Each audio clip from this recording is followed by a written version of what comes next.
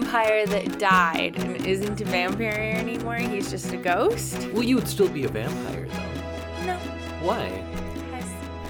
It doesn't, like, it just doesn't transfer. Vampirism doesn't transfer to the afterlife? No. What? I don't think that's true. I think if you're a vampire and then you die and become a ghost, you're a vampire ghost. And then a ghost vampire is when you die and you become a ghost and then you become a vampire as well. How does that happen? By getting bitten. How do you bite a ghost? Magic. No, you know who'd bite a ghost is a ghost vampire. A vampire who died and then is a vampire and then bites other ghosts and turns them into ghost vampires. I mean, vampire ghosts. What? You might be onto something. If you are a vampire and then you die, you're a ghost vampire. Yes. No, you're a vampire ghost. But if you're a ghost and then you get turned into a vampire, you're a ghost vampire. Yeah, and they're different. But for all intents and purposes, they are exactly the same. Just how they arrived there is different. No, because one drinks blood. Why would the other one not drink blood? Because it's a ghost. They're both ghosts. They're both ghosts. Neither could really be able to drink blood because they're both ghosts. But they would both have the inclination for blood drinking. No, because they're both vampires. One's not a vampire anymore. He's just a ghost. If you're a vampire and you die, you're still a vampire ghost.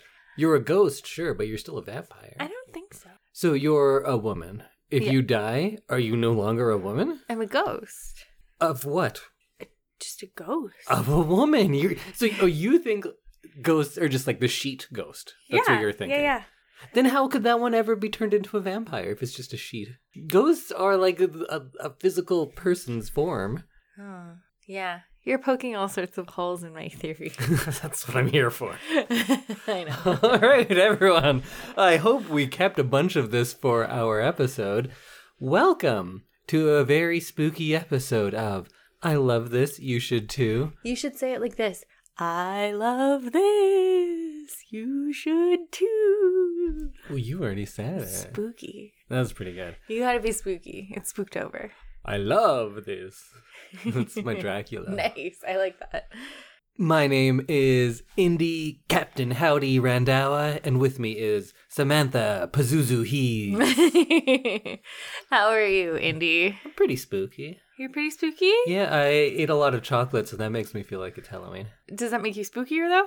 It's part of it, yeah, I think so. Okay. Well, chocolate makes me many things. It makes me happy, makes me sleepy, makes me spooky. Just whatever I want to feel, it just enhances it. Okay. I think I use chocolate like many use drugs. For a good time. I was going to say, that sounds like a drug user. Anyways, how are you doing, Sam? I'm good. I'm getting into the spooky feel. It's fall. The leaves are falling. And That's why they call it that. my neighborhood exorcist is getting ready to perform some exorcisms. Who's your neighborhood exorcist? Well, you know, Mr. E. Mystery? No, Mr. E. You're writing a bad comic book right now? No. Do you know the Riddler from Batman? His name is Edward Nigma? Enigma? It's so dumb. That's super dumb. DC, you're not as clever as you think you are. And apparently I'm not either. So, Indy, why are we here today? To talk movies and chew bubblegum. And I'm all out of gum. Well, thank God, because that does not translate well to audio. Well, last week we introduced that we would be talking about the movie The Exorcist from 1973. Samantha somehow has seen it and liked it, and it was her first horror movie, which is very off-brand for you. But It is. It's amazing. I've seen it a few times myself, and I'm a big fan, so we rewatched it for this very special episode, and we're going to be talking all about William Friedkin's The Exorcist. Yes, we are. Everything you said is true. All right, then. Yeah, so this was the first horror movie that I ever saw at the tender age of 13. You should have seen many horror movies by that point. I didn't grow I'm up going to have a like you. talk with your parents that they were really slacking on your education. I think I had a very different education from you. You didn't have free run of the Blockbuster card like I did. No, I was taken to Blockbuster with my parents like a normal child. No. Normal children walk there by themselves, get a Slurpee, get the scariest movie they can, and then go watch it. And turn out well adjusted. You are very well adjusted. Yeah. You've seen this how many times? Probably only 4 or 5, maybe. Okay, so I've seen it twice before this last watch. So I'm like kind of in the same ballpark as you, which is rare for a horror movie. So then upon this most recent viewing, does it hold up? Is it as good as you thought it was? I think so. Is it as scary as you remember? There were some moments that were pretty scary. And people who listen to this podcast know that I don't like jump scares. So I think there were a couple little moments where it was a little scary and I didn't enjoy that. But I think that some of those things that like you're really scared of when you're young kind of didn't measure up to, being older and having a little bit of like world experience. But I overall still really liked it. So what was less scary than you remember? I think just the aging of some of the special effects. Like, I know it wasn't a new movie when I saw it, but it still felt very real at the time. Right. But I think some of those special effects that have aged in 50 years since this was made. I was about to say, no, it's not 50 years. And then I thought about it. I was like, oh, yeah, it's just about. Yeah. So stuff like that was just... It showed its age a little bit, but overall, it was still a very spooky movie. I feel like the head spinning all the way around and some of the puke, that doesn't look as great. Yeah, the head spin now looks very clearly like a dummy head that's being turned around. It's very animatronic, and like it doesn't look like a real motion, but a lot of the things that she does don't look like real motions that a body would do. And I think that's kind of the point. Right. But that was one moment where I was like, yeah, that's super fake. Yeah. But I don't think that took away from my experience. What about you, Indy? You've seen this a few times.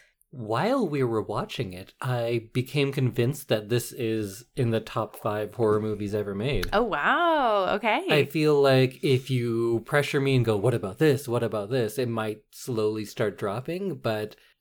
while we were watching it, I was so into it that I thought like, well, The Shining is still number 1. This might be number 2. I'm not sure if I still feel it that way now that I've had, well, I guess less than 24 hours to think about it, but it's good. It holds up. It's so well crafted, and it makes me long for a time when horror movies were taken seriously. Mm-hmm. That you could put the same effort into a horror movie and give it the same respect as you would a period piece or something like that, which we don't really do anymore. We think horror movies are their own fun little thing.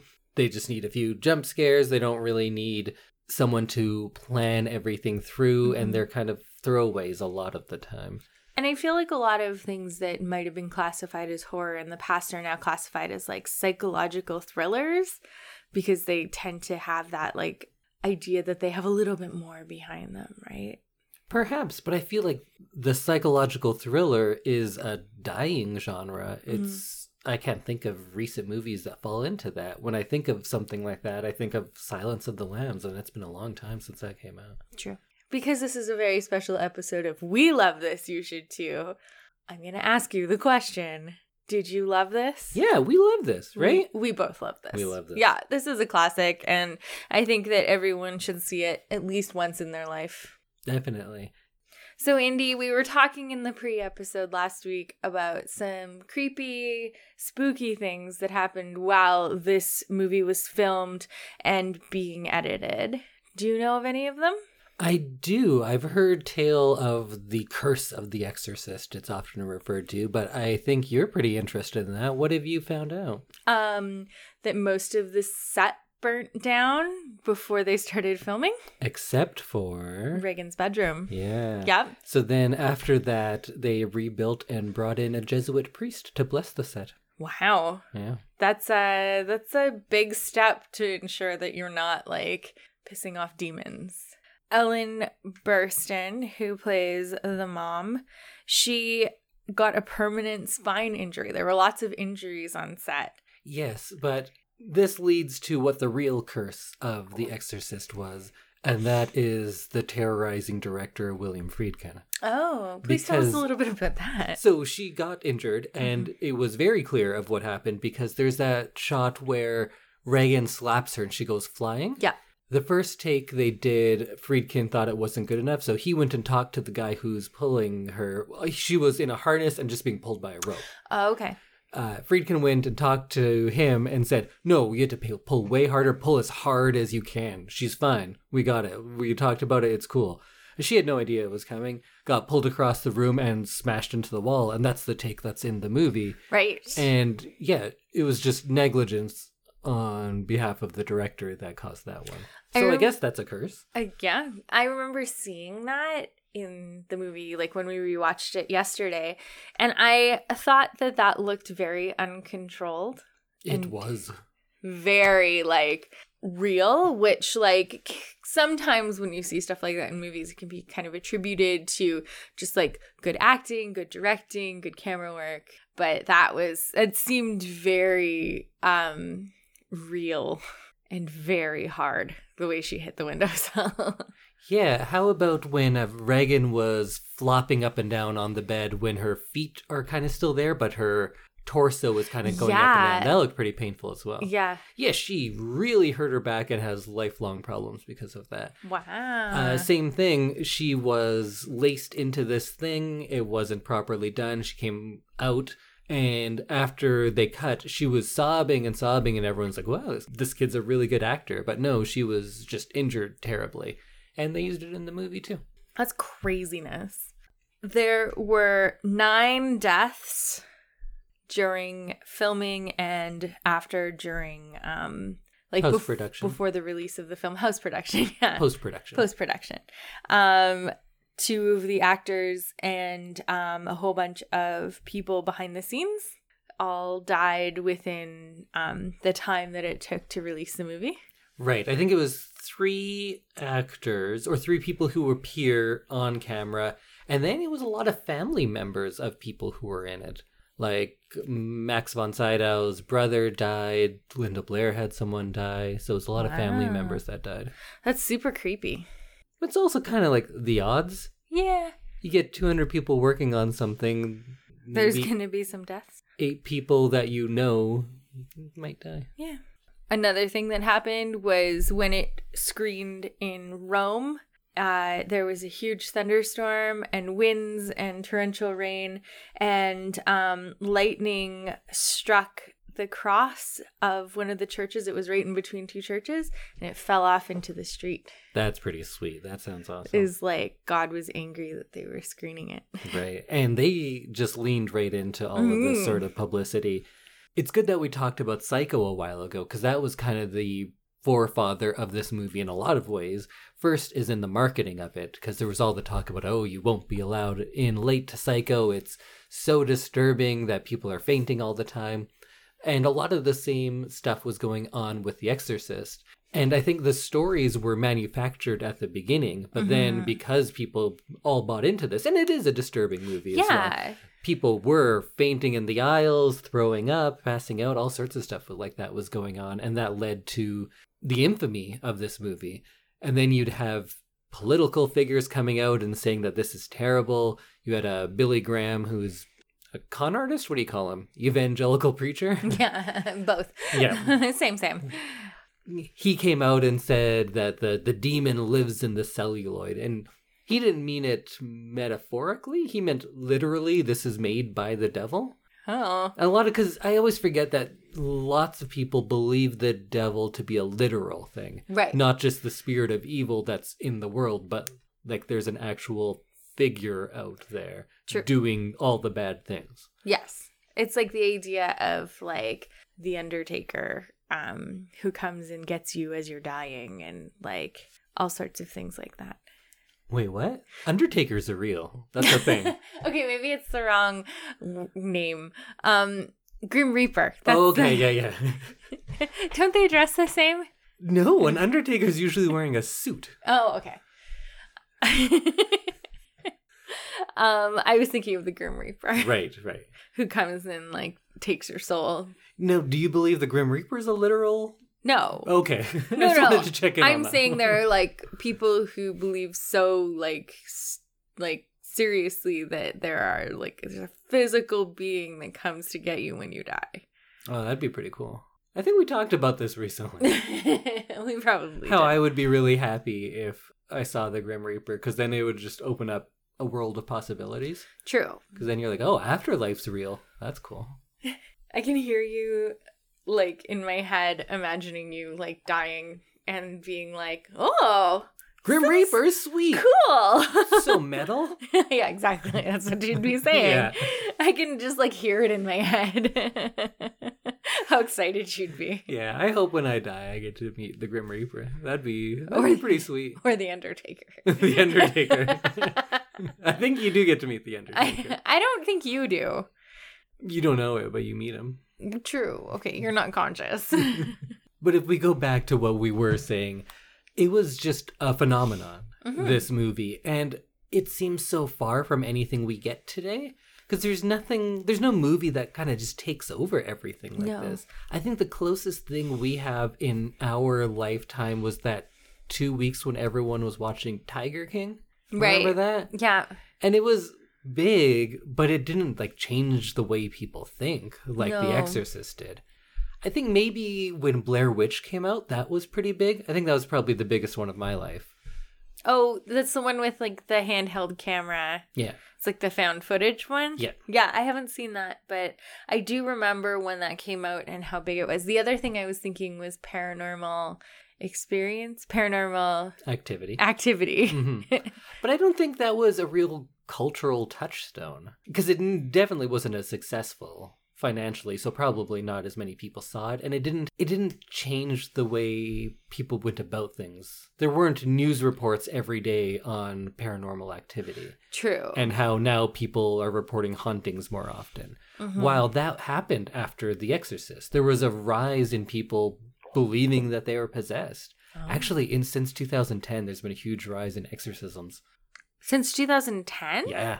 For some reason, I'm up to date on my exorcism stats. Why? Well, there's a huge rise in fundamentalist religions of all sorts. Right. So the That go-to goes is always together. that you're possessed by a demon if you're doing bad things. Right. I don't know if, yeah, maybe. Something like that. Yeah, just when we talk about Psycho and this, it would just be very fun to be a part of a huge movie like that, which I don't think can exist the same way in a post-internet world. Yeah, that's true because we see spoilers for things all the time. There's leaked footage, there's paparazzi photos. Like, we're constantly consuming content on things that are up and coming. And movies, I think, are less serious now. And the movies that are serious aren't as successful. Like, of course, you'll have your big prestige pictures that win Oscars and are very serious, but I don't think they have the same cultural impact as movies did in the 70s. True. I think that part of the way that you have to market movies now is to give out those sneak peeks and, like, photos of the cast in costume and stuff like that and put it out on social media. I guess that must be a big part of it because we know all of these people. You see, I don't know, The Rock singing to his daughter. Yeah. It's not some unknown, like, the guy playing Father Karras, although I'm sure he's known to some people. He's this character. He's not The Rock, right? He's not a personality. People were their characters a lot more because we didn't get those behind the scenes things. And also, I think there were fewer options. There's fewer movies being made, fewer things to watch on television, fewer other entertainment sources. And fewer ways for that stuff to get out. Right. Like pictures and... Like, you have to go to the movie theater to see this movie. Yes, exactly. Whereas now that is a huge part of just marketing things, is those little glimpses into what's coming to build anticipation. Yeah, I wonder if we'll ever get a real cultural phenomenon movie again. I think Phantom Menace was the last thing. That was 99. And it wasn't even a good thing, but it was something that we were all a part of together. True. Like, just that mass disappointment around the world. Aw, you're never gonna forgive him, are you? Well, Lucas doesn't deserve forgiveness. He's not the mastermind that many of us think he is. But that's beyond the point. I just miss something that everyone was in together. Now we have COVID. That's our Exorcist. That's the next cultural phenomenon. Yeah, really. It is true, actually. COVID unites all of us. And tears us apart. And tears us apart at the same time. Yeah. We've talked about The Exorcist very little, really. It's thus true. Far. It's true. Well, let's actually talk about The Exorcist character. Who is The Exorcist? Is it Max von Sydow's character? Marin, the old priest? I think so. It makes sense that that's who it's titled after. I think that's who they're referring to, but it's odd that this movie is titled The Exorcist, because he's such a small part of this movie, really. Yeah, that's one thing that I didn't really understand the connection of, was him in Iraq. Is that where he? Mm-hmm. And then him coming and performing the exorcism.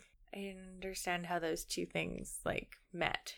At the beginning, we have him working as pretty much an archaeologist. Yeah. And he discovers this little head of Pazuzu, which I don't think they ever actually say in the movie. Do they say Pazuzu? I don't think so, but online, there's someone credited as Pazuzu. Okay, I read the novel last Halloween, so they say it a lot in there, so Right. It's familiar to me, and I'm very into ancient Mesopotamia. I actually took a class on ancient Mesopotamian agricultural techniques once. Did you learn a lot? I did. Is that why you're such an epic farmer now? Only in the Fertile Crescent. And I also was very interested in their gods, like Marduk, the golden god of Babylon, who I said I was going to be for Halloween this year. Before Halloween was canceled? Yeah. Yeah. So I'd heard of Pazuzu before. I think there's a line in this movie, actually, about evil against evil. And one of the things that why people would carve and carry a little Pazuzu medallion is that if you have this evil presence with you, it would scare off the other evils. Oh, that makes sense. Does it? I in a very primitive way. That's I'll just walk around getting bit by this snake so no dogs bite me.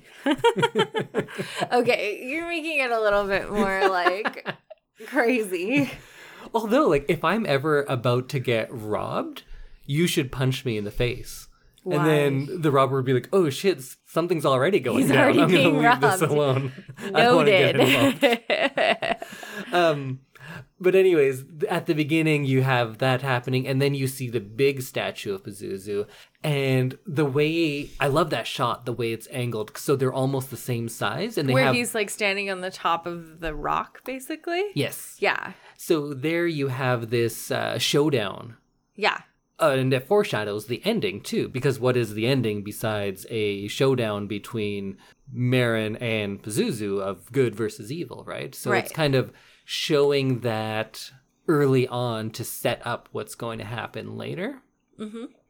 And I think we're definitely led to believe that the entity that's inhabiting Reagan is Pazuzu. I thought it was Mr. Howdy. Oh, Captain Howdy. Well, that's how he would present himself to a child, maybe. To get access. Right. That's my thinking, at least. It's not explicit in it, but that's kind of what I took away from it. That makes sense. Something easier to digest and friendlier sounding. Yeah. Yeah, that makes sense. Captain Howdy. Captain. Sounds like a bad cartoon or puppet show from the 60s. Yeah, it does. Captain Howdy and all of his friends. There were some friends in there too. Yeah, like Pazuzu, Moloch, Marduk. That guy's mom. Oh, Karis's mom. Yeah. Oh, yeah, she was in there too. It's really interesting to imagine a time before the internet and before a lot of things had kind of been debunked, that this is such a there's so many people in this movie that are so serious about the fact that she's possessed by a demon. That's what's happening. And how many times they have to go to the priests and try and get this exorcism. It's it's crazy to think of a time when we couldn't just Google things on the internet. Do you think if Reagan had Google, she would have figured it out quicker? I think her mother would have. Would have figured out what? That she's possessed? That it's not a medical issue. I don't know about that, because I think if that was happening right now, I don't know if someone would just go on Google and then say like, oh yeah, it's probably Pazuzu. I think they would think it's psychological, just as the case was with Reagan. I disagree still. I think that the doctors would also have a little bit more like worldly knowledge than they did. So you think by having more knowledge, they would be quicker to go to possession or slower to go to possession? I think they'd be less likely to diagnose her with nerves. Well, yeah, they wouldn't just say, it's your nerves. But no, they would say something very different, but meaning essentially the same thing of there's something wrong, we don't know. Yeah, I think they would have gotten there quicker, though, instead of having to, like, stab her in the neck with a needle. So you're saying medical practices have evolved? Yes. Okay, I'll agree with that. Yeah. I just think that everyone's got a wider knowledge base than they did back then. Well, of course, yeah, people have more knowledge now. That's an undisputable fact, but I don't think that changes things much because, like, as I said, exorcisms are on the rise. Mm-hmm. I think if that's what you believe, that's what you believe. I think it's gotten to the point, and I don't want to get too far into the state of the world right now, but we've gotten to the point where truth doesn't matter to a lot of people. Facts don't matter to a lot of people. And you can show them, like, look, this does this. And you could prove it in front of them, and they'll still go, no, I don't think so. And you're like, but I just showed you that if I pour the water, it goes down. Gravity exists. People will still deny it if that's how they are. And there's definitely a resurgence of that kind of thinking. Which is scary. Yeah, which is why exorcisms are on the rise. Okay, you're right. Let's talk about religion in this movie. Because it is an explicitly religious movie. It's about Catholic practices. They use the terminologies. There's actual priests in this movie. Mm-hmm. There were some consulting. There's some playing essentially themselves in it. Priests are definitely the heroes of this movie. And at the end, we are left with the idea that only people of God could defeat evil. Mm-hmm. Yet somehow this doesn't seem like the most religious movie to me. Yeah, it definitely, I've seen movies where they hit you over the head with the religion, like, way harder. And you're like, I get it. This is propaganda. And some of those aren't explicitly religious. Yeah. They don't actually say the things like this does. But this is so much more complex. Mm. Although it does seem like, if you find your way back to God, you will prevail, is kind of what it comes out to at the end. But it never seemed that simple during watching it. Yeah, it's funny because, like you said, there's so much religion in this movie between the idea of the devil and possession and everything that this movie should feel a lot more clunky and, like, heavy on the religious side. Mm-hmm. But I don't know how they managed to make it seem less religious. Well, I think maybe just the fact that it's a horror movie, and religion and horror movies deal with a lot of the same subject matter. I mean, they're all dealing with death, the supernatural, the existence of an afterlife, and evil, right? So maybe all horror movies deal with the same matters as religious teachings would, but not as many say it as explicitly. But if you think of any ghost movie, it's dealing with things that normally are reserved for religion. True. Because any type of supernatural movie is kind of against science, right? Mm-hmm. If you have ghosts, you're bordering on the religious world more so than the scientific world. Very true, yeah, because it's not a scientifically proved phenomenon. Not yet. Not until I get my ghost camera. You ordered a ghost camera? I'm going to make a ghost camera. Oh, I didn't realize that was something. Well, I'm going to get a camera, then I'm going to kill it. It becomes a ghost camera. Oh, but in your mind, it can't take pictures anymore when it's a ghost and it's no longer a camera. This is just what I think about before we go to bed. Oh, I think about ghost vampires as well. Okay, good. But differently. Okay. Because vampire ghosts and ghost vampires are, by all outward shows, the exact same. Agree to disagree. No, they're the same. They just came about it differently, but they're still... What about, like, a pirate ghost? If there's a pirate, he dies, he's a ghost, he's a pirate ghost. But then what if there's, like, a bunch of ghosts, they die, and they're like, oh, what do we do? Well, we have this boat, maybe we can be pirates, and let's be ghost pirates. they're doing the same thing. They're living the pirate life and the ghost life. We'll see. We'll see when we become pirate ghosts? Yeah. I need to do more research on the topic, I think. Oh, pirate ghosts. Yeah. Okay. Or ghost vampires. Yeah, do some research and get back to me on that, okay? Will do. You talked earlier about some things that didn't age well and weren't as scary. What is scary about this movie?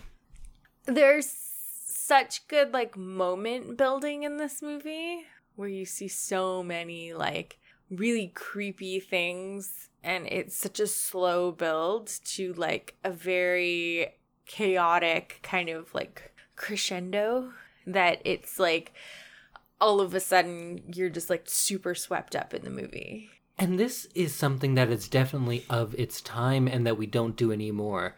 It seems like now we get jump scare, jump scare, jump scare, climax, happy resolution. Yes. While at this time, and it's the same with The Shining that we talked about last year, it's a slow build, it's always ramping up, and then it just ends. It doesn't give you a happy resolution often. This one kind of does, but it's at a cost for sure. Yes. But these movies are so good at just a constant ratcheting up of tension rather than giving you a bunch of releases like you would from a jump scare, but no, it's okay, it was just the dog, which happens in a lot of movies. These ones are just like a constant build. It's just like turning that screw tighter and tighter until you can't take it, and then it's just all out madness for a while, and then you're left to think, what did I just see? And by then the movie's already over. Yeah. One thing I liked about the slowness was that you could really imagine, like, you had moments to kind of think about how you would deal in that situation.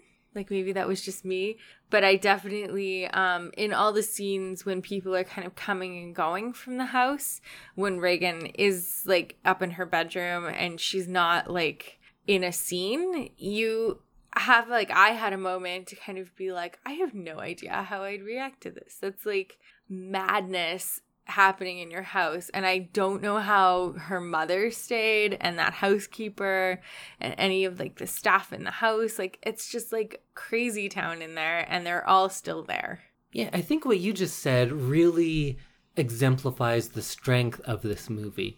It seems to be much more experiential rather than cinematic.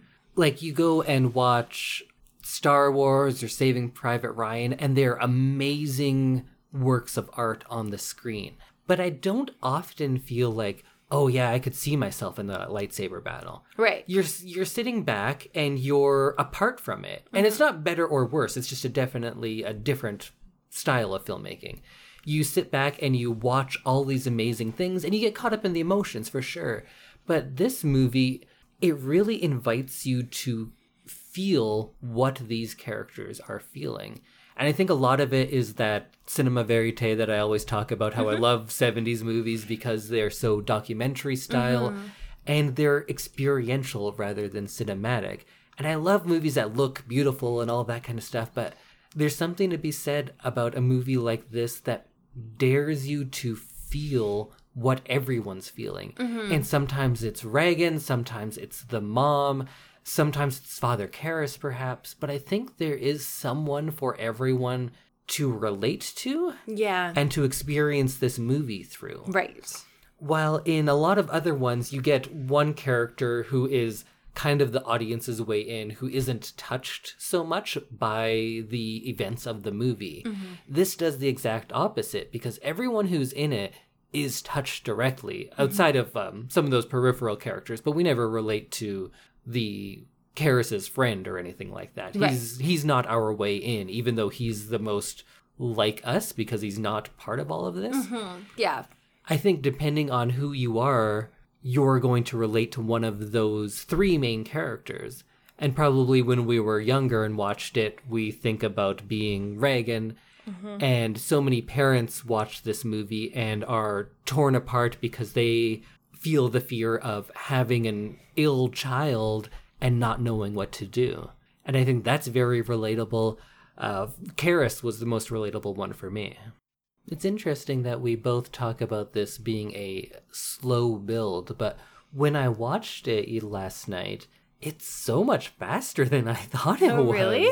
It gets to the crazy stuff way quicker than I expected. I just remember it being much slower, but she's spider walking down those stairs, spewing out blood pretty early on. She is, yeah. Her symptoms, is that the right way to? Yeah. Yeah, her demon symptoms really start early in the movie, like with her not sleeping and with her being agitated and angry at the doctor and everything. Like, it's not immediately obvious that that's what's going on. Yeah, the first sequence of her at the doctor's office where she's kind of rolling around on the ground and swearing at the doctor, that came so much earlier than I thought. I thought there was going to be a whole nother section where it's just small little things, but it gets ramped up way faster than I had remembered. But maybe it's just because I'm used to a lot of slow movies. I wonder about an audience today if they would feel it's very slow or if they think that it comes pretty quick. Like, they're making movies for audiences today that are faster paced and for sure come to a conclusion faster, and maybe that's just an attention span thing.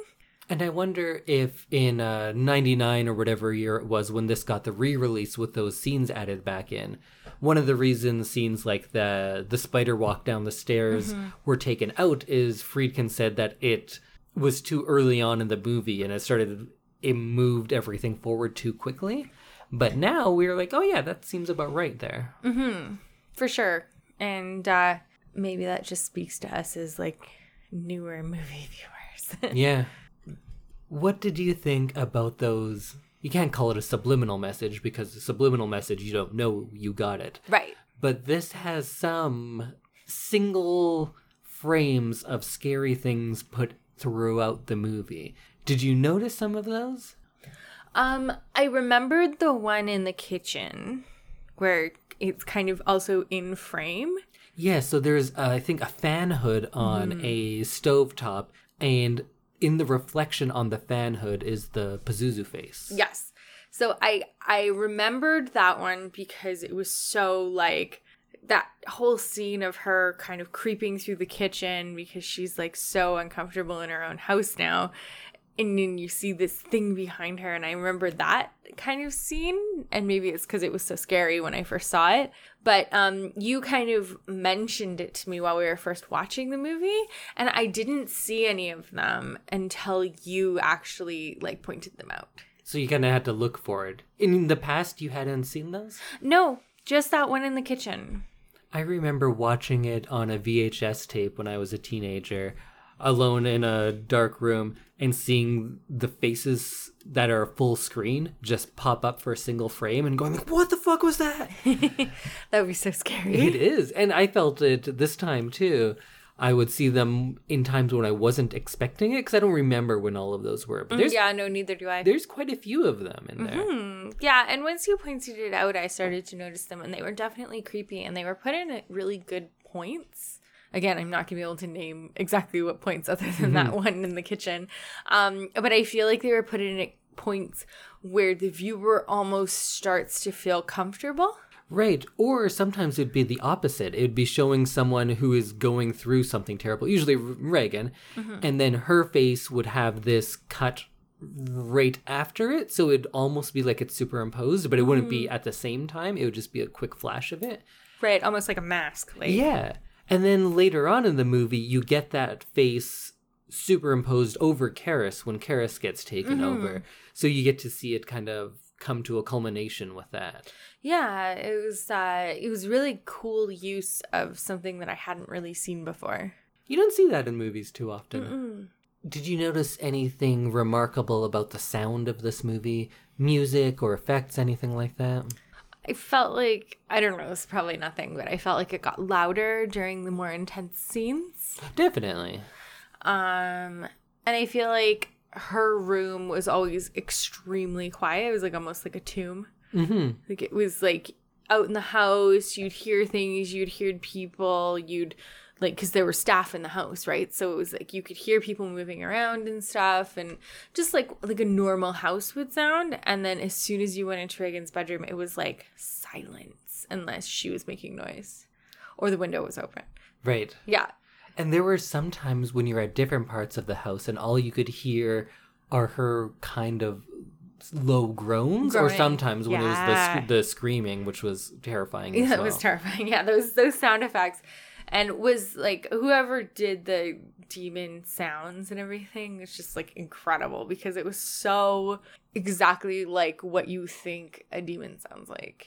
It was a woman, and she smoked and drank constantly to get that Oh, effect. so it was like super So raspy. it was very hard on her. Oh, I bet. I bet. But it worked so well. She was even strapped to a bed to do it, to like get into character or mimic it Sounded better. like she was struggling. Yeah, that's fair. I definitely felt that from the sounds that Regan made while the demon was kind of in control. There's some other really interesting use of sound in this, and that's one of the Oscars this did win, was for sound design, I believe. But early on in the movie, when scary things are happening in Iraq, there's the sound of bees. Oh, yeah. Just subtle, because that makes everyone feel, that buzzing. yeah, you feel on edge. And it's just something ingrained into people through evolution, that certain sounds make you more alert and cautious. And that's one of those. And they took advantage of that. Things like that were great. Then you have those dogs that he's looking at, and those growls. Oh, like the and dog fight. yeah, all of that kind of sound is a bit of a foreshadowing of what we're going to be hearing from Regan, because she's very animalistic as well. And then you have the sounds of like the MRI machine and all of the hospital noises, and those are so jarring and scary as well. Yeah, those are definitely sounds that hospital machines back then would have made. I mean, they've made like medical machines quieter now, but it's definitely something that's like X-ray machines were so loud and MRIs were so loud because of all of the magnets and the photography equipment that are involved. And it just would have been so scary as a child to have to be in there. And then also you have this like other thing in you. And those scenes were frightening. Yeah. Like all that blood shooting out, Yeah. the noises.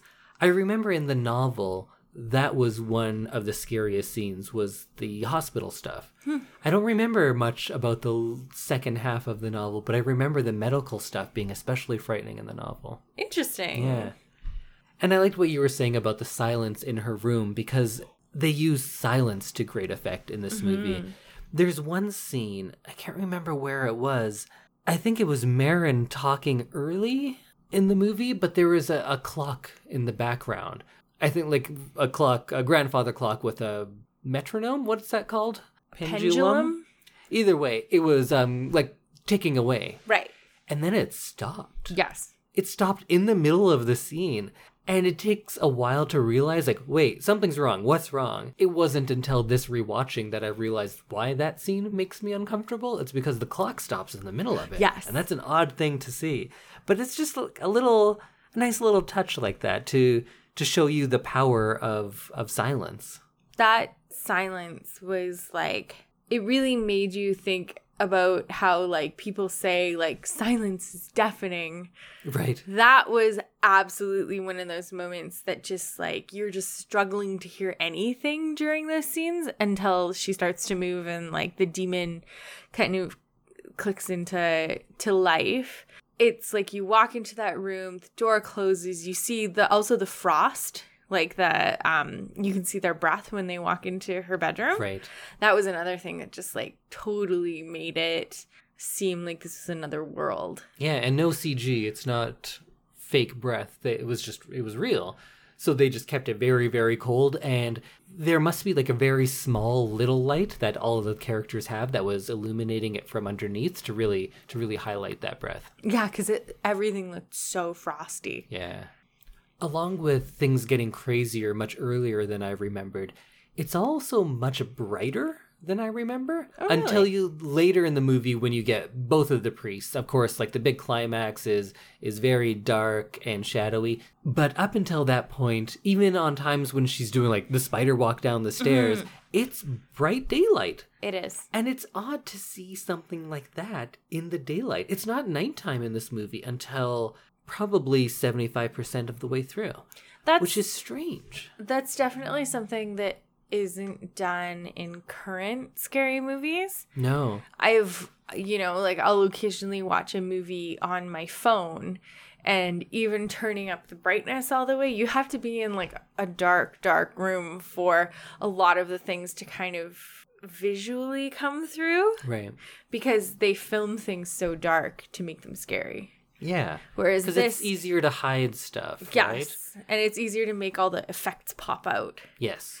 Whereas with this movie, they didn't do that, and it's still just as scary. Yeah, I think if you're relying on something to come out of the darkness to scare you, you need the darkness. But if you're relying on 2 hours of sustained tension building, you don't really need it so much.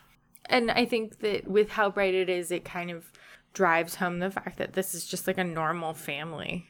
Right. In a normal house. They didn't move into a haunted house. They didn't inherit, a haunted cabin on the lake where it's always dark. Like it's not that kind of like haunted setting. It's a normal family who goes through something extraordinary. There's that one shot that I really love.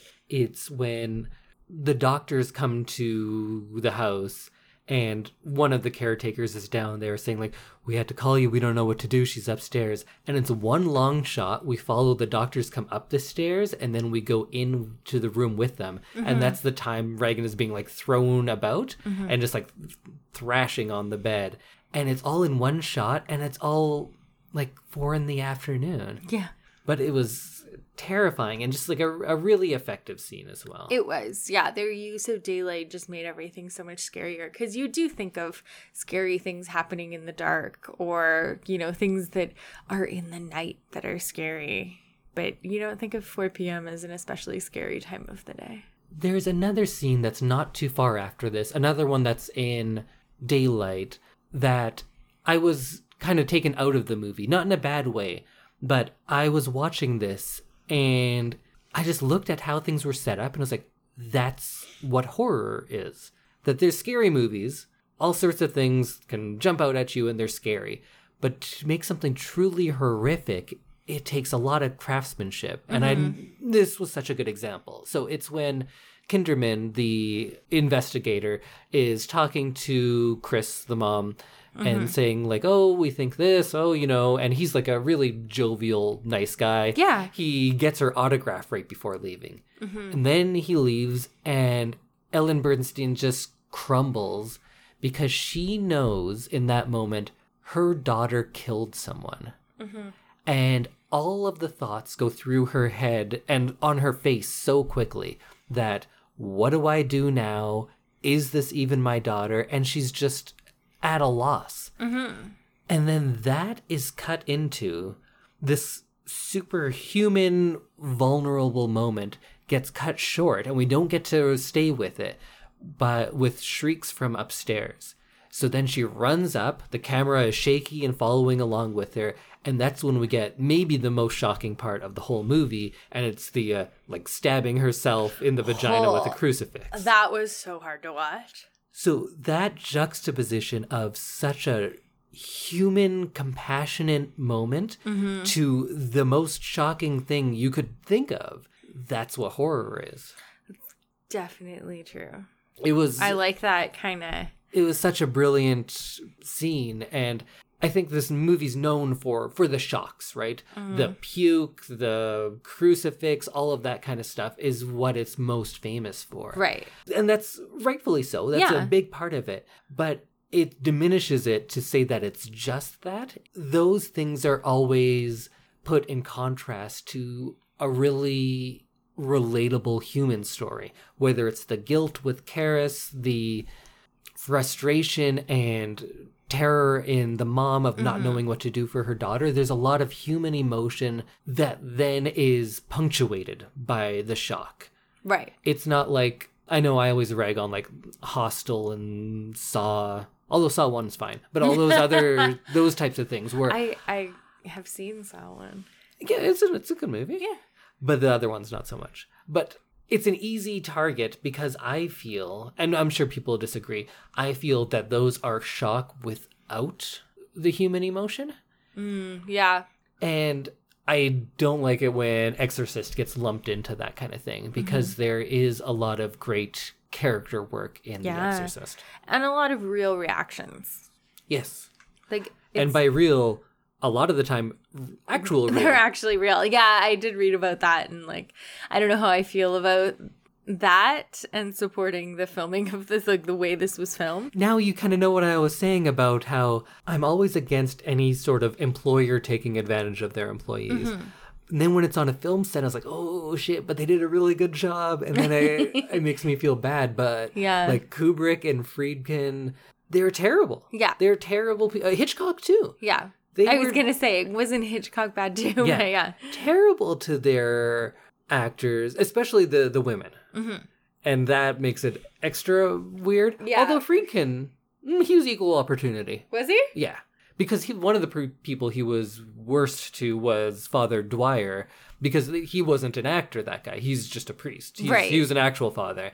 And so in the scene, like at the end, before he has to give Karras the last rites, right, he just slapped the fuck out of him. Out of the father? Yeah.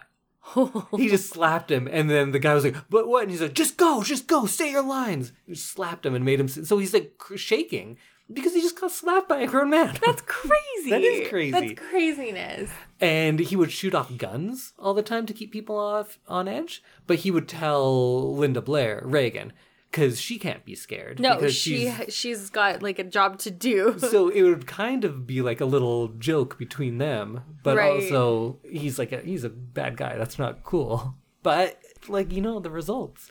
But I can't be in the camp of, well, if the results are good, because I'm against it in all other forms, but for whatever reason, when it's in a movie, I'm like, no, that's pretty cool. I definitely feel like I love this movie, and I love the way that it comes together without knowing anything about how it was made. But then as soon as you enter in the like terror of the cast, like in real life, because they were scared of the director and the physical abuse that was happening, I think that I have a harder time supporting it. Yes. But it's still a really good movie. I do draw the line on the actually injuring people. I think shooting off a gun, that's not the worst. Yeah. But yeah, he was like breaking people's backs, which is very true. Not okay.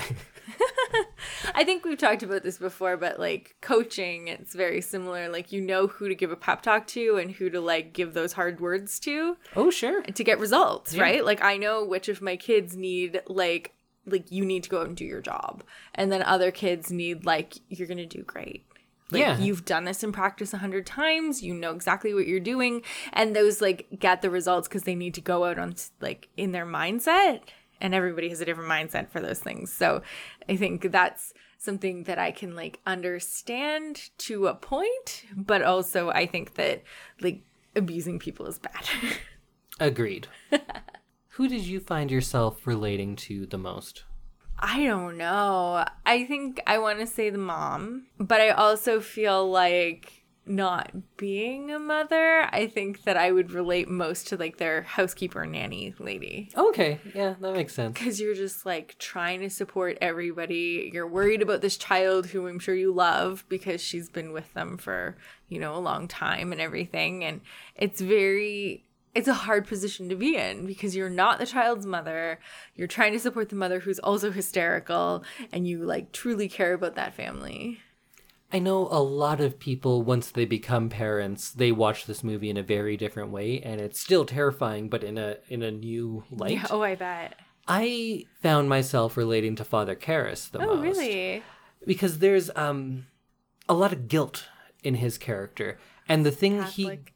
Pardon? I said it's Catholics. Yes.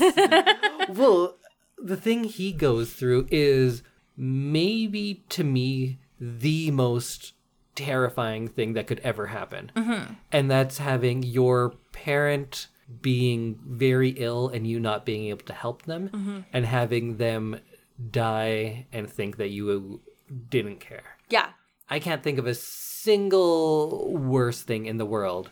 And so that is always the part of this movie that gets me more than anything, is his relationship with his mom. Even at the beginning, when he just goes over there to eat dinner, and she's destitute and she's old, and it bothers me right now just talking about it. There's nothing more disturbing to me in this movie than the disappointment of the mom. Oh no. Yeah. That gets to me more than anything. And the demon knows that too, and like preys on that, yes. right? Saying like, "Oh, you left me to die." But chances are this mom loved him to the moment she passed away. Oh, exactly, and was so happy when he came over. And... Right. But all of that stuff, even before she dies, was just heartbreaking to me and very tough to watch. And if you agree with me out there, maybe you should be careful wearing your mask around if you're going to go hang out with your mom. Wear your masks, people. Because, like, do you want to feel like Father Karras? That's something you did led to your parents' demise. Oh, I couldn't think of anything worse. I'd be out there partying every day without a mask if I didn't have parents. No, I still wouldn't, but I would be different. I think you're too, like, responsible a person. One thing about Father Karras that I found very relatable was his reaction to learning about the fact that, like, exorcism is real. Yeah, he's such a good character, not just the performance, which we can talk about, but having this man who is both a scientist and a man of religion. Because his first instinct was, no, she needs a psychiatrist. Yes. She doesn't need an exorcism. She needs medicine. Yeah. And that gets people like me on board further into the movie. Yeah. Like, if we started off with a priest saying, like, oh, I'm going to save her, I wouldn't be on board for the journey maybe as long. But when you have it take so long to convince even a priest that that's what's called for, you've brought along everyone all the non-believers are kind of on your side by that point. I really enjoyed that because that's such a relatable thing, right? Like growing up with ideals and then kind of entering the adult world and moving away maybe from your family, and you don't have like that same support system that you grew up with, and then finding out all these things that aren't true. I think that's something that's like hard for a lot of people who move away from their like idea systems as adults. And then he's realizing that this thing that's like, I'm sure kind of just like, oh, you know, exorcisms like amongst priests, that it's not real to them because there hasn't been one in, you know, forever. And especially to him because he's kind of lost faith in God, perhaps, yes. Right? He's asking for a reassignment. He's asking to leave. And he says he feels like a fraud. He doesn't feel like a priest. He doesn't feel like a Catholic, I think. Yeah. He's the definition of tortured. Every line reading he gives, you can just feel the weight of what he's gone through. Both this crisis of faith and also the guilt over his mother's death. All of that's with him at every moment. And I think it's such a brilliant performance. I forgot how good he was. He's great. I remembered Ellen Bernstein being very good, and she is, but he steals the show, I think. In my mind, he was the best performance of the movie, and I think he was nominated for Best Actor but did not win, I believe. Oh, that's sad, because he was, like, gripping. And I was saying that he's tortured throughout. There's this really great moment late in the film where it's during the exorcism with both of the priests there, and Father Karras is downstairs, and Chris asks him, is she going to die? And he's sitting down and he looks defeated, and he says with confidence, no. Yeah. And that's the point. I feel like he takes this turmoil that he's had within him. He's been feeling sorry for himself. And I don't want to say it's selfish because it's guilt, but it's personal. It's about him. Yeah. And it's not selfish. It's just his inner turmoil. He takes all of this and says, like, this doesn't matter anymore. Whether or not I believe in God, whether or not my mother is dead, it's about her right now. And then he goes up there and he fucking kicks ass. I loved that little bit, and it's small, and it's something that I hadn't noticed in the past, but it's such a great not finale for that character, because of course we get the big finale. Right. He'd been tortured all this time, then he finally rallies, he gets his act together, really, and he saves the day. He does. And it's such a great ending because I'd almost forgotten that's how it ends. Oh, I forgot that that's how it ends. Because how do you end this movie? I think any other movie, they do the power of Christ compels you, and then the demon's gone, and the end. And then everyone hugs and cries in the end. Yeah. Yeah. So to have him take the demon on, he even gets the face transformation thing, and you see him battle it down, and then realize, like, well, I have it captured now, and he jumps out the window. He sacrifices himself, and it's very crazy. And at the end, he of course truly believes again because he saw the devil. Mm-hmm. So of course he must believe in something. In something. Yeah. And then he kind of ends very Christ-like, right? Mm-hmm. He sacrifices himself, so he takes everything upon himself and dies. Yeah. Poor Father Karras. What a guy. Father Karras. And there is that parallel that kind of runs through the whole movie, too, about him losing his faith and Chris losing her daughter and Regan losing herself, right? They're all kind of battling something like that. Yeah, everybody's kind of lost something from their kind of emotions or their belief system. And I loved the bit where he's getting his last rites, but he can't talk and he just squeezes his hand. Oh my God, the squeezing of the hand was like... Oh, that was like the saddest part of the movie. It was. That was next to the mom dying. Because part of like being in church is almost like it's like the call and response with the priest. Oh, right. So that's almost what it felt like.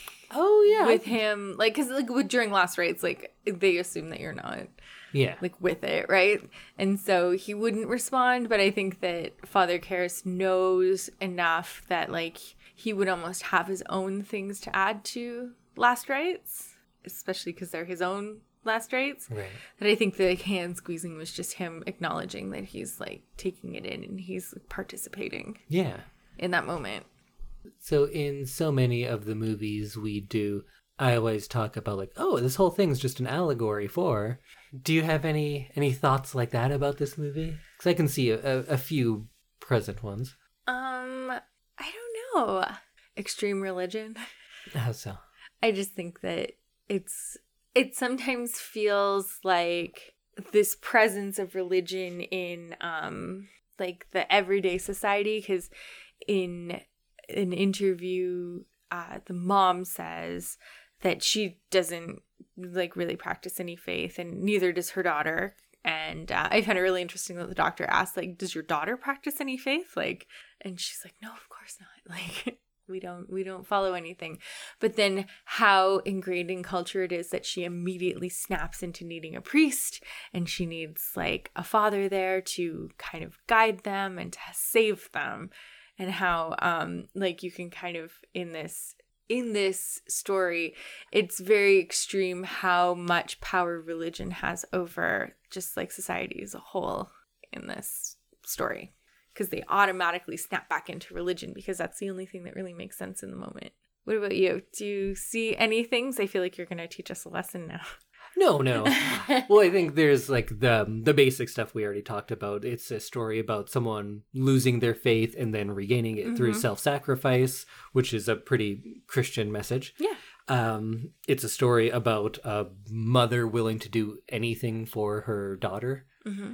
I know Stephen King wrote a bit about this movie, and he said it's all about the post-World War II generation, and how like people of the 60s seem like demons to their parents from the older generation. Oh. And he's like completely in earnest saying like, that's the subtext of this movie. I can't believe everyone's not talking about it. It's just about generation gaps. Right. I think the most accepted one probably is that it's about Regan's sexuality or becoming a woman. I think there's a lot of sexual stuff going on in it, and there tends to be a lot of fear of female sexuality and a lot of in the world, really. Yeah. And then it's put into movies like this where, of course, to the mother and to everyone else, it's the most frightening thing in the world, right? I see that one a little bit less, but I definitely think that there's a lot of ways that you could take this movie. And I think it kind of just depends on your worldview and your situation. There's a lot of weird father stuff in this movie, too. Mm-hmm. They make a point of showing that Reagan's father is not there. And there's arguments about it. It's not that he's just not around. Yeah. It's that he seems like he's actively not participating in her life. Yeah. So she's been rejected by that father figure, and then the demon seems to reject all other father figures. Right. Like any men that come into contact with her. Right, because there's the idea that director guy, somebody floats the idea that Chris and him have some sort of relationship. Right. And then It was Reagan. Right, and then he's the first one. Are you going to marry Mr. Right. Director guy? Because didn't she hear it from the Ouija board? I can't remember where. Maybe that's something from the book that I picked up. That's not I don't in the remember. movie. I thought it was someone in their household or something. Okay. But either way, then the girl, sees him as a potential father, right? Mm-hmm. And then the demon, that's the first person that she kills. Yes. Throws him out the window. Or gets him to jump out the window? Not unclear. Then we have any of the doctors, like she grabs one of them by the balls. Mm-hmm. That's a little odd. Then you have the Heavenly Father, which she desecrates all of the things and masturbates with a crucifix. Then you have the other priests like Karis and Marin come in, and both of them are killed as well. Mm-hmm. Weird father stuff going on. Yeah. In the scene where she's overhearing her mom talk to her father, I feel like Reagan almost has guilt there too. Mm-hmm. She seems very upset about it, but not upset, like disappointed that my father's not there, but maybe she feels guilty. Because there's a lot of, the children have guilt in this movie, right? Yeah, it definitely feels like she did something wrong. By hanging out with Pazuzu all the time. Probably. You shouldn't talk to your Ouija board, kids. No, that's good advice out there for everyone. I simultaneously don't believe in all of this stuff, and also would implore everyone to never use a Ouija board while alone. Have a friend with you. Very true. Takes at least 2 people's hands on there. Yep. Or else they can get into you. Safeguard yourself by making your friend do it with you. Yeah. Wear a mask, safe sex, Ouija 2 people board on with a Ouija board. Yeah. At least 2. These are the rules. We should get t-shirts made up with that. Wear your mask, safe sex, 2 people on the Ouija board. I'm sure we could boil that down to a better catchphrase. True. Yeah, that's pretty good. Well, I think we've been talking about The Exorcist for long enough. Mm-hmm. Do you have any final thoughts on this movie that we both love? I think I saw it too young, contrary to what you think. Disagree, yeah. But I think that it's still a really enjoyable movie to watch. I was still scared. This was probably the 3rd time I've seen it in my lifetime, and I still think it holds up, and I think that everyone should see it. Okay, one other small question. I promise I won't ask any follow-ups to this question. Do you think it's better than The Shining? I think it's really different from The Shining. Do you think it's better than The Shining? No comment. You have to pick a side. I have such a hard time picking a side on that. I think it's better than The Shining. What? Yeah. Madness. Get out of here. I think that it has a better story. Like more multifaceted, more like different ways that people could relate to it. I think it's a more like all-encompassing story. I will hold my response because I think I could talk about it for 2 hours. Of course, I disagree. I think The Shining is the greatest horror movie ever made. I know. But what I will say to agree as much as I can is it's a warmer movie. The Shining is definitely a more cold and calculated picture, while this has its roots in humanity more so than The Shining does. And I think that's what you're picking up on, if I may suggest. And I think that's fair, but The Shining's so fucking good. I really, really like The Shining. You said I believe the word was love. I love The Shining. There you go. That's all I needed to hear. I think that between 2 movies that I love, I think that The Exorcist is just a little bit more relatable. I understand. I disagree. I know. That's fine. So, Indy, what is your final thought about The Exorcist? I think it's great. I think it's one of the best horror movies ever made. I think we think it's overrated, and then you go sit down and watch it, and you're like, oh no, it kind of deserved it. It's definitely those big, giant shocks, But I think we forget about all the great human moments that lead up to that, and that's what the payoff is. Right. So I don't think it's one of those manipulative movies. I think everything is deserved and earned. And I know that's crazy to say in a movie where someone's puking pea soup across the room, to say like, no, that's a good story element. But it really is. It is. It's a really well-crafted, put-together movie. And Friedkin, the director, says it's not a horror movie. And he says, I never made it with the intention of scaring anyone. Yeah, he's lying. right. He's clearly lying. No. But I think what he's getting at is it's treated with the care and attention that horror movies usually aren't. Right. And I appreciate that, and that's why it's great. Okay. Well, everyone this spooky season needs to watch The Exorcist. And we will be back next week with Indy's Spooktober pick. And you'll have to wait until next week to find out. Yeah, so we'll be here again with a couple of spoiler-free spooky suggestions, and then I'll let you know what the big pick of the week is for the next time. Excellent. I'm excited to watch another scary movie. I'll give you a hint. We're going classic. Dracula. Maybe. Okay, well, we'll have to see, and I'll have to see next week when we see you again in your podcast feed. Yep, that's a sentence that makes sense. I like it. Have a good week, everybody. Bye, everyone.